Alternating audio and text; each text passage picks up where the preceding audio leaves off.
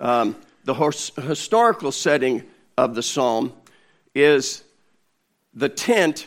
This could be a reference to the tent that David erected on Mount Zion in Jerusalem to house the Ark of the Covenant until the temple was built. That's one of the things.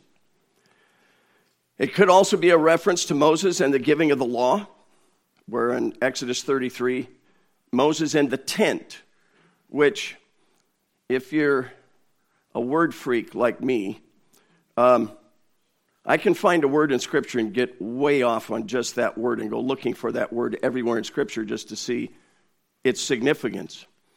And obviously the tent was a place of dwelling in Bible times for most people that were nomadic. Not in the cities, but those that had flocks or whatever had tents.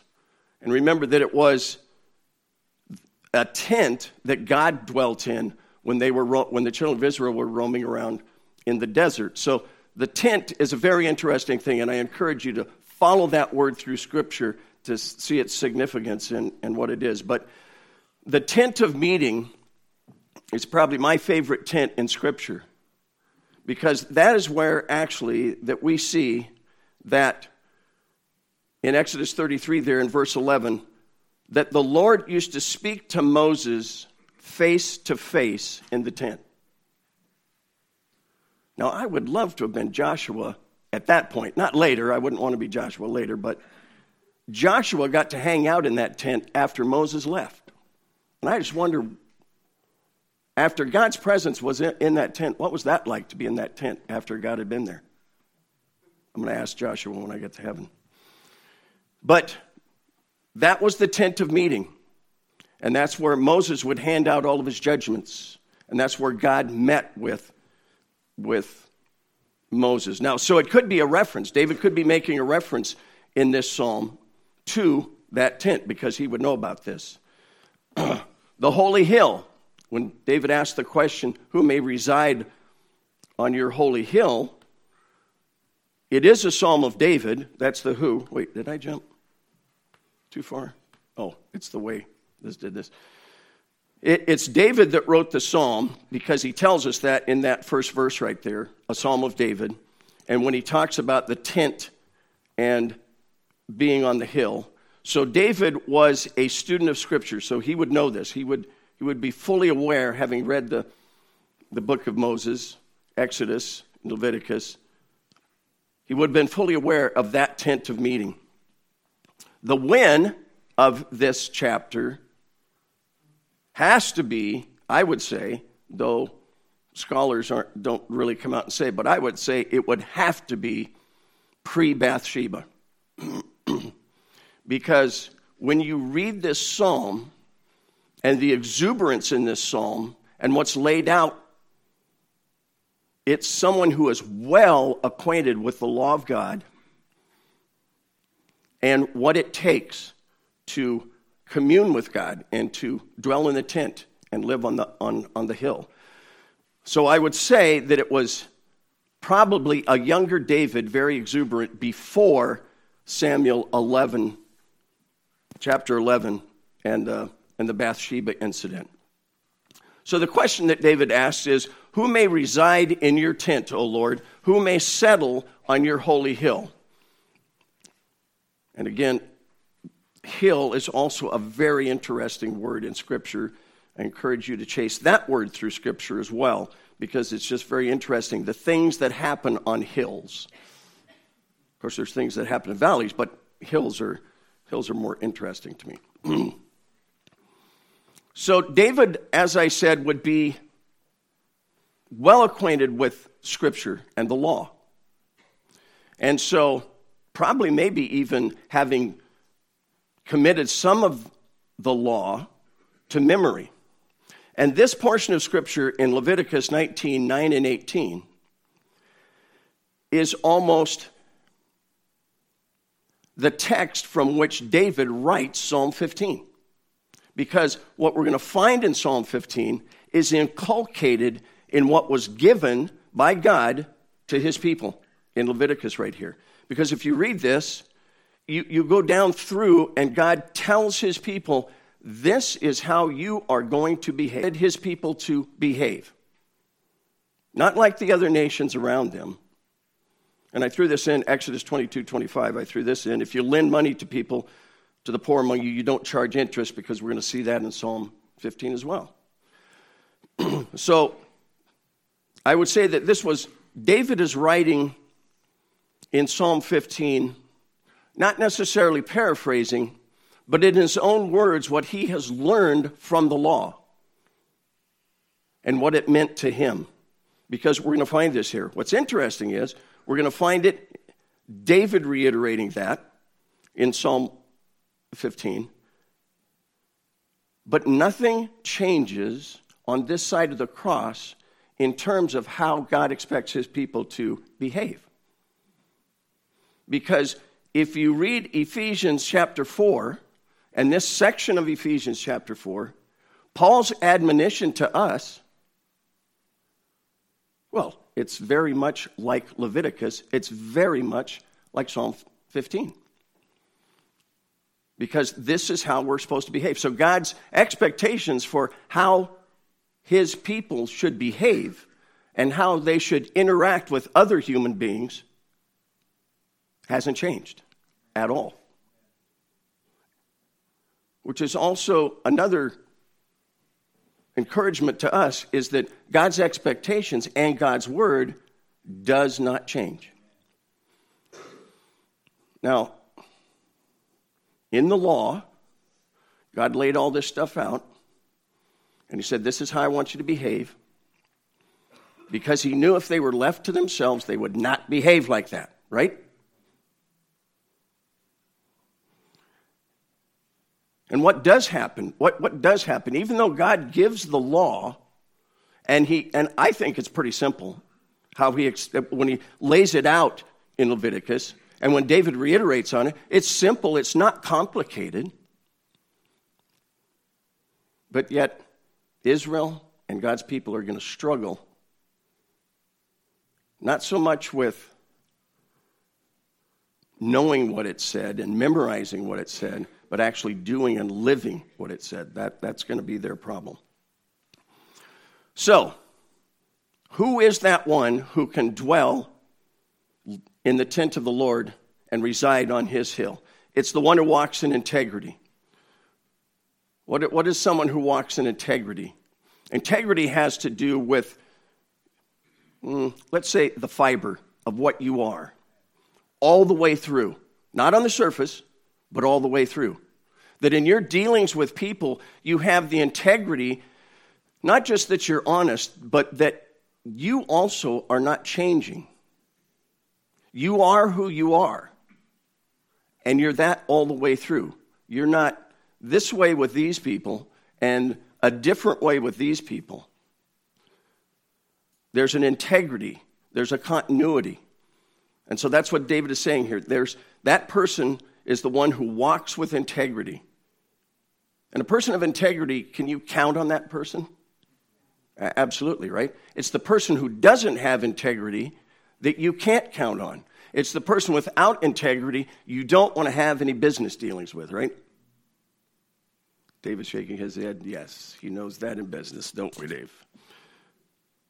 But it's great when you find a man of integrity or a woman of integrity, because you know you can trust them. If they say something and that they're going to do it, they will do it.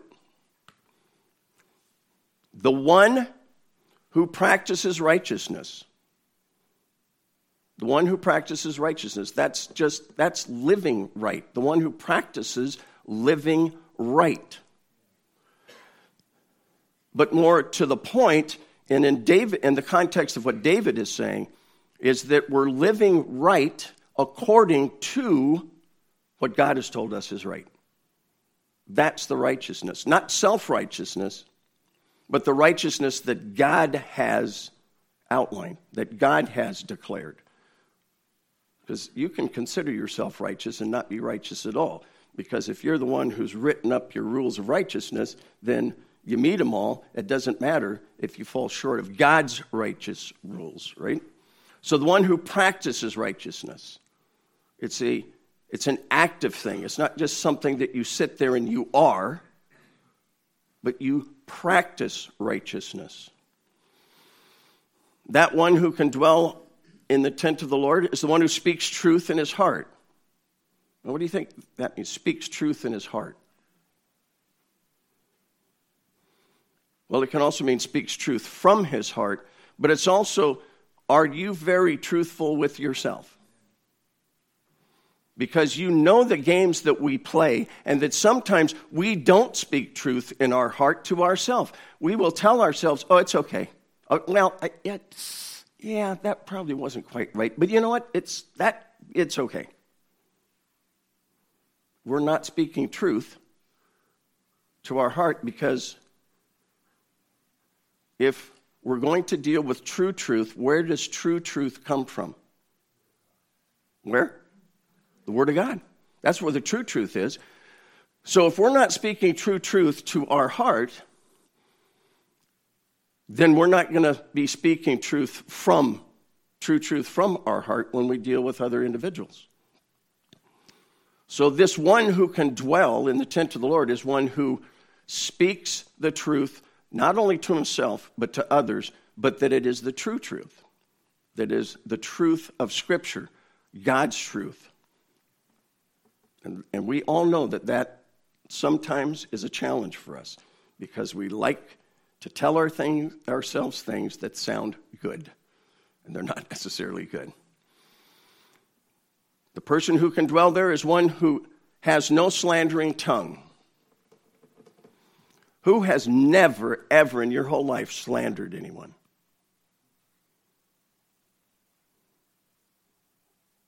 Yeah, I can't raise my hand. Because we actually do this more frequently than we think. Because it's not slander when you say something to someone's face. It's when you say something about someone that may or may not be true when they're not around. And whether it's true, what makes it slander? It's the attitude of the heart and the context of your conversation, right? And we certainly like to make people our same size, right? We like to take them out at the knees so they're not taller than us, right? So this person does not have a slandering tongue. I'm going to go out on a limb here just a little bit. This applies to every area of our life, including, get ready, politics. It does. Because it's not just our tongue that God is interested in taming, it's our heart. Because that's where our tongue gets its words from. And I know politics are messy, and there are some people that do some really, very intelligent people that do really stupid things. But somehow in our culture, even within our culture and our Christian culture, it's become okay to slander politicians. They're open game, and we can say whatever we want about them. But I can't find anywhere in Scripture I've looked, and there is no clause that lets politicians be slandered. So, just a word to us in this next year. We should really guard our tongues, because slander rolls off our tongues easier than we think. Does no evil to his neighbor. Have you ever done evil to your neighbor? Maybe not intentionally. Evil, that's a pretty big word, right? It's a pretty nasty word, evil. I wouldn't do anything evil to my neighbor. And I would think that most of us have not. But if you have done anything that was conniving to whatever the dispute was, where he set his trash cans or his leaves and stuff falling in your yard or something, and you've done anything devious, that's being evil. Because it's the intent of our heart. But it's not just the person that lives next door to you. This is anybody that you have dealings with. We are not devious. We're not evil in our thoughts and actions towards other people. See how this 15 verses that David wrote covers almost everything that we deal with, right? Brings no shame on his friends. Have you ever brought shame on your friends? Now, I've done some pretty dumb and embarrassing things with my friends around when I was younger. Let me just clarify that. When I was younger, but not necessarily shame.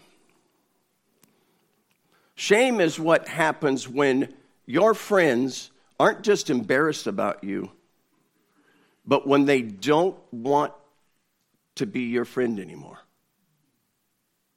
I don't know, social media has made it really easy to unfriend people and unfollow people, but it's not the same.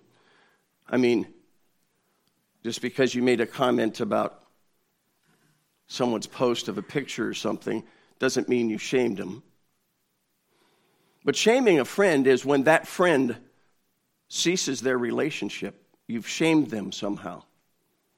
Not necessarily embarrassed them, but something you said or did brought shame to them. And maybe it was just an innocent little statement that started a cascading effect that it got to this person and then this person and then this happened, and when your friend became the brunt of it or the recipient of it, you shamed them by what you had said or done over here. You see, there really aren't any casual words or actions in our life, even though we tell ourselves that. What's he getting so upset for? It was just a casual remark. It wasn't so casual if that person is upset, right? So this person does not bring shame on his friends. And this is a very interesting thing that David would write this out of the law in this particular method. Despises despicable people. Now that doesn't mean that you're an enemy to every sinner walking the planet. It just means that you despise, in your heart, you despise the despicable people. The truly evil people in the world. The truly evil people in the world that are dragging other souls to hell. But it's not that we despise people to the point that we don't have compassion and love for their souls. See, it's a little bit of a tightrope. It's a little bit of, if you think about it, there are those that are very despicable, but it's not our determination as to whether God can save that despicable person because they're so despicable. But that is the attitude that we do not agree with that despicable person's actions or attitudes.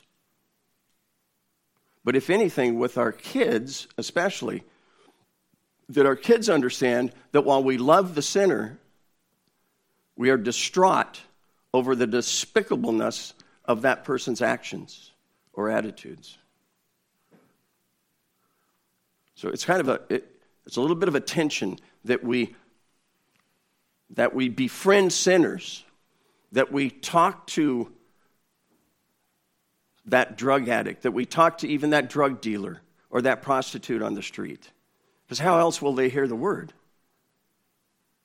It was not below Jesus to do that. But yet Jesus was quick to call out anybody, especially the phony righteousness of the religious leaders of the day, and to call them out and call them despicable. Honors those who fear the Lord. So you despise despicable people. You don't ever let anybody, in no one's presence do you ever praise a despicable person, but you honor those who fear the Lord. You honor them. So let's see, if we honor those who fear the Lord, who are they who fear the Lord? Do you fear the Lord? Do you fear the Lord? Then I should honor you. So what this is saying is, I need to honor my brothers and sisters because you fear the Lord. I need to honor you. I need to hold you in high esteem, which is what Paul tells us in Ephesians to hold one another in high esteem. Honors those who fear the Lord. I need to honor you, hold you in high esteem. This is a hard one. Takes an oath to his own detriment and does not change. Have you ever made a promise to do something and it cost you big time? It cost you time. It even cost you money. It cost you headache. It took a couple of years off your life. But you did it because you said you would do it. You gave someone your word. Now, I've had plenty of people make a promise, swear an oath, not swear an oath, but make a promise that they gave their word, they would do this. Sorry, Kim, I can't do that. A lot of stuff going on, I just can't do it. Dude, I was counting on you to do that, because if you don't do that, then that means I have to do this and this and this, and then this isn't going to get done. Yeah, sorry, man.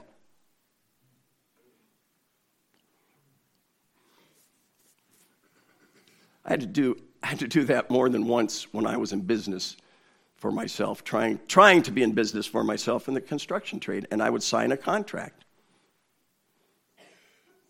And things didn't turn out like you thought. And it was a gray area or something, or I should have known that. And how many hours I put in to make it right. But I had to, because I had given my word. I had signed my name on a contract. And the last one that did me in business was, that guy was actually very devious. And that I paid a big price for that, but I did everything that I had said I would do. And it cost me. It's too easy to go, yeah, you know what? That guy's he's messed up. I'm out of here. I'm not doing that. But then the next time, what is my word worth? The next time I sign a document, I put my name on it and say, I'm going to do this, then what's that worth? Well, it's pretty easy the next time to go, well, I did it the last time because, well, this is worse than that, so nope, I'm out of here. That's hard. But I also learned that from my dad. He doesn't lend his money at interest. This harkens to the Lord Jesus Christ when he told his disciples, well, don't lend things at all. If somebody asks to borrow something, don't lend it to them. What did he say? Just give it to them. Not expecting to get it back. Just give it to them.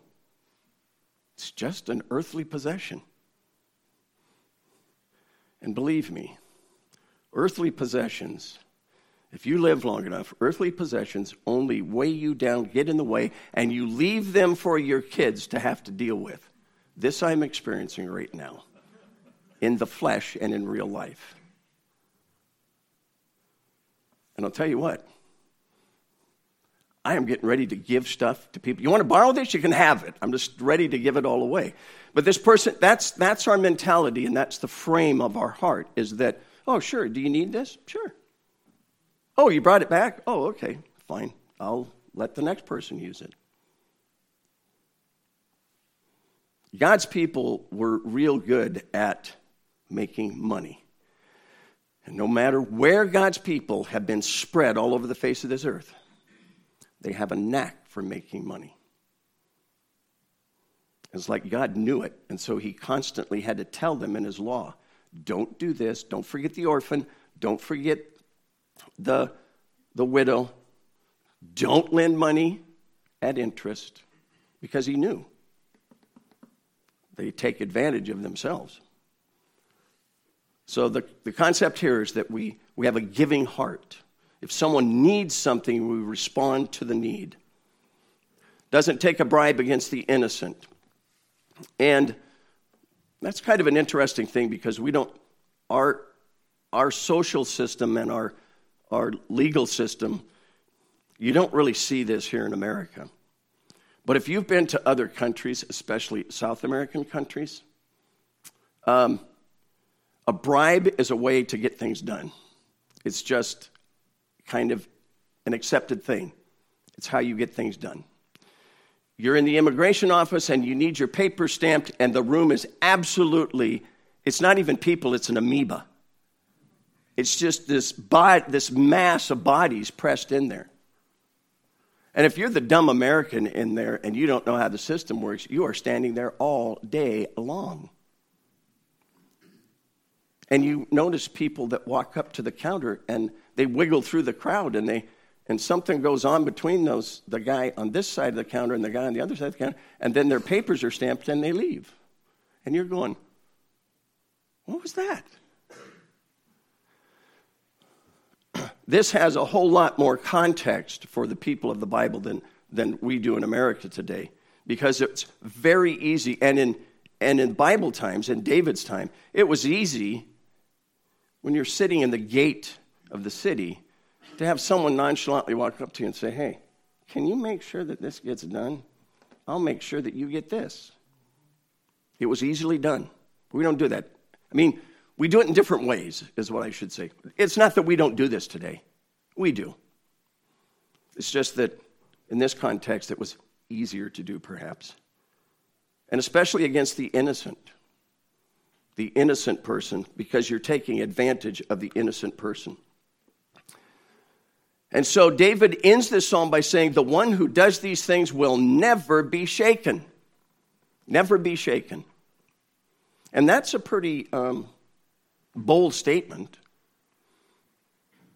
And that certainly sounds like a younger, courageous David making that statement. The one who does these things will never be shaken.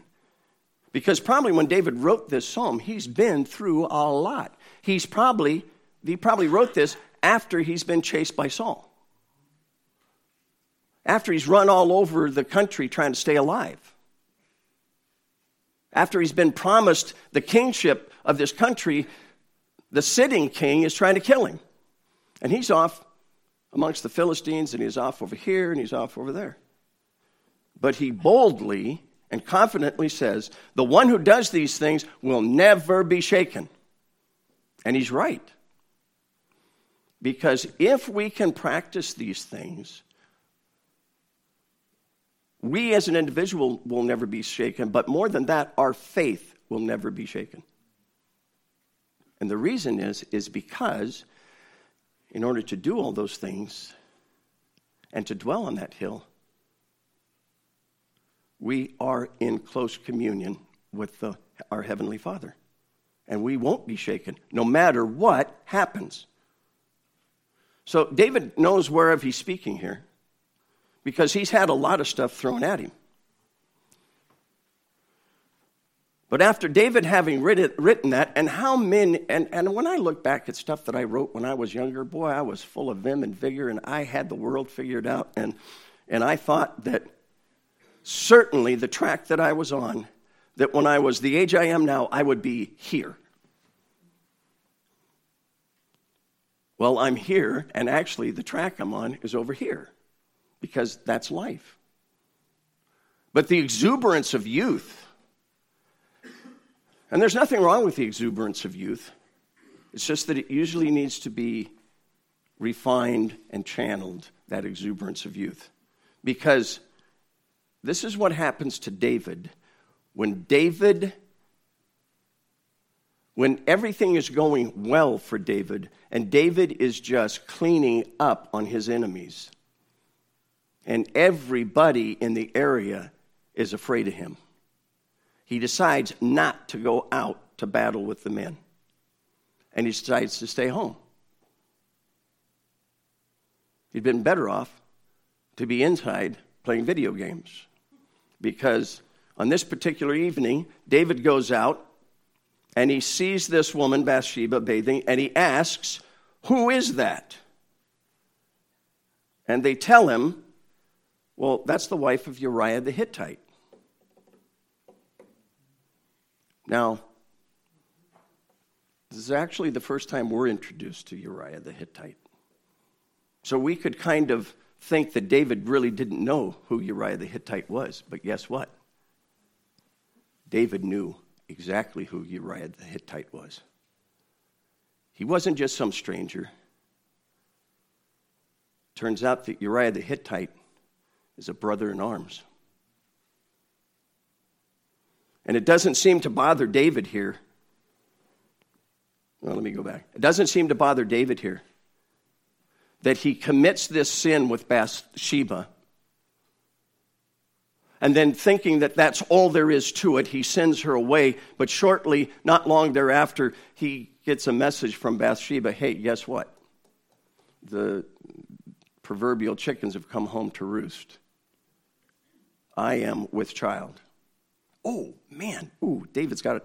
Oh, okay. A little indiscretion is now a problem. What was that you wrote in Psalm 15, David? But David, being the cunning person that he was, he said, I can fix this. And he tells his commander, he says, Joab, get me Uriah the Hittite. Bring him here. And David embarks on trying to con and trick and cajole Uriah into going home to be with his wife. David called Uriah from active duty and brought him to the palace, wined and dined him, and then said, hey, go home, be with your wife. You're on leave. And what did Uriah do? Uriah was having none of it because Uriah was a committed, loyal brother in arms. He slept on the steps of the palace. The next morning, David says, hey, did Uriah go home? No. He slept on the... What? Bring him in here. Uriah, what's going on? Well, Uriah says, look, my fellow brother in arms are sleeping in the dirt, fighting a battle, and you think I'm going to go home and be with my wife? As if to say, I live by a different code. I live by a code of the brother in arms. David tries to get him inebriated and send him home, and it doesn't work. He's too loyal. He's too good of a soldier. Now, you would think that maybe David would start to go, man, this is not right. But David is focused on only one thing. It's covering up his folly. So now, David becomes not just tricky. David becomes treacherous. It's treachery now that David engages in. Because he gets Joab and he tells Joab, he says, look, this is what I want you to do. I want you to take Uriah and I want you to put him. I want you to design a mission for him that is like a suicide mission. And I want him to run point. And I want you to have him run that mission. And once he's in the thick of it, you pull back all support. That's what David was telling him. That's what David was telling Joab. And Joab, being the loyal, never asked questions, always taking care of David, always covering up, cleaning up David's messes, Joab just didn't ask questions, said, okay. So Uriah, the faithful, loyal soldier, goes back out to battle. He's given this mission. He goes out there. He's probably thinking, man, if God doesn't save me, I'm done because this is the most dangerous part of this battle. The battle's pitched the hottest right here. And he's fighting for all he's worth, and then all of a sudden he realizes that he's completely alone. Everybody else is gone. You know, Hollywood can't even write decent scripts like this that would pitch this like this. Imagine that you're standing somehow. Let's say you're Uriah's loyal friend or shield bearer or something. And you're there with him. And he fights to the bloody end, giving every last ounce of everything he's got to fight for his commander-in-chief. Because he has no clue that his commander-in-chief has done a very rotten thing. But he dies a brave, valiant, good soldier.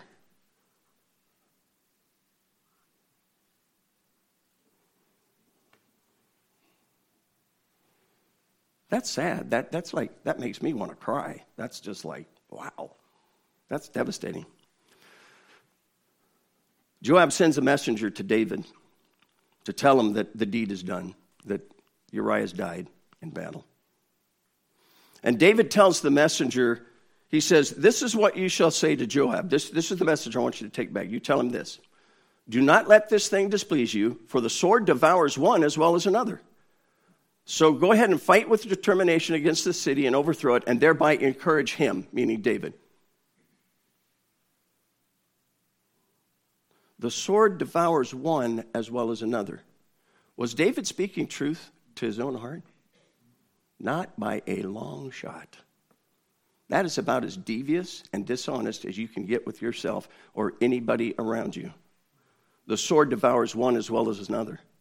Yeah, especially, David, when you planned it. Do you see how far David had fallen? It's sad. And it's not like it's just David. It's like this. Any of us are capable of this. But of course, the Lord's rebuke, David kind of thinks he's gotten away with it for a little while.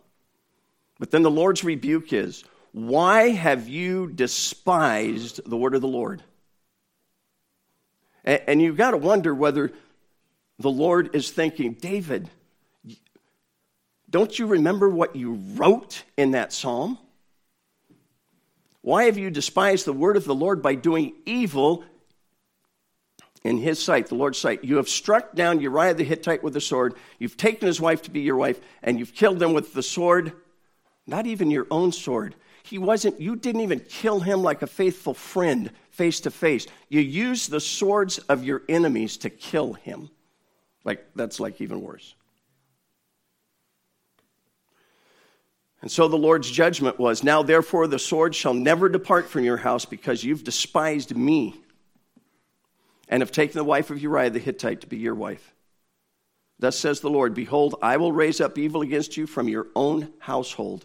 I will even take your wives before your eyes and give them to your companion, and he will lie with your wives in broad daylight. That's shameful. That's a shame. Your own friend shaming you. What did David write about not shaming your friends? Someone in his own family is going to shame him. Extreme shame. In that culture, that was extreme shame.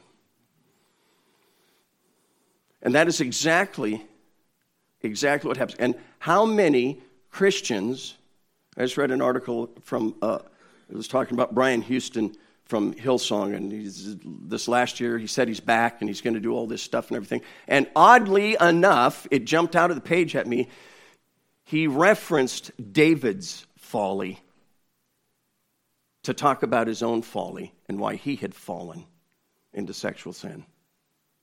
And I said, dude, you're not a very good reader of Scripture. Because once David did that, the rest of his life is a sad, sad commentary. If you read the rest of Samuel, it's sad. His household, it's worse than a Hollywood movie. It's sad.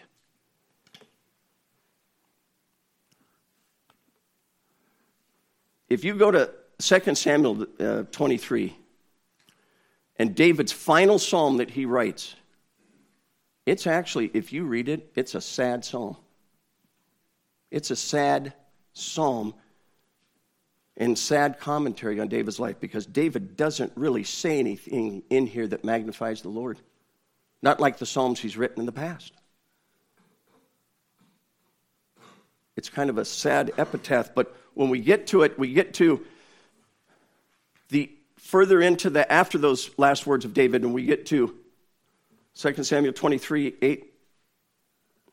These are the names of the mighty men whom David had. And it goes back and it lists, there's 3 incredibly courageous men, really interesting guys. And then it names all these other 30-some brave men that David surrounded himself with as he was being chased by Saul and as he rose to take his kingship and take over the rule of Judah and Israel. These were his brother in arms. These were his unit. Mighty men. And you get to the last verse down there in verse 39. and you read that of all those listed, Uriah the Hittite was one of them. So though there's not much that we read in Scripture about Uriah the Hittite, he is listed in these 30 very special, elite Israeli tactical dudes that were so brave that they would lay down their life for their leader, David. And in many, many, many instances, put their self in harm's way for David. But it's fitting that the last person listed here is Uriah the Hittite. So David had his issues, he had his problems, he had his test, and he failed it. And it's an example for us. But we have to remember that we have something that the Old Testament saints didn't have. We have help. We have help. John 14:16, I will ask the Father, this is Jesus speaking, I will ask the Father, and he will give you another helper so that he may be with you forever. Jesus again, but the helper, the Holy Spirit, whom the Father will send in my name, he will teach you all things and remind you all that I've said to you. And then Jesus said, but I tell you the truth, it is to your advantage that I leave. Jesus is saying, I need to leave. Because if I don't leave, then the helper won't be able to come to you. But if I go, I will send him to you.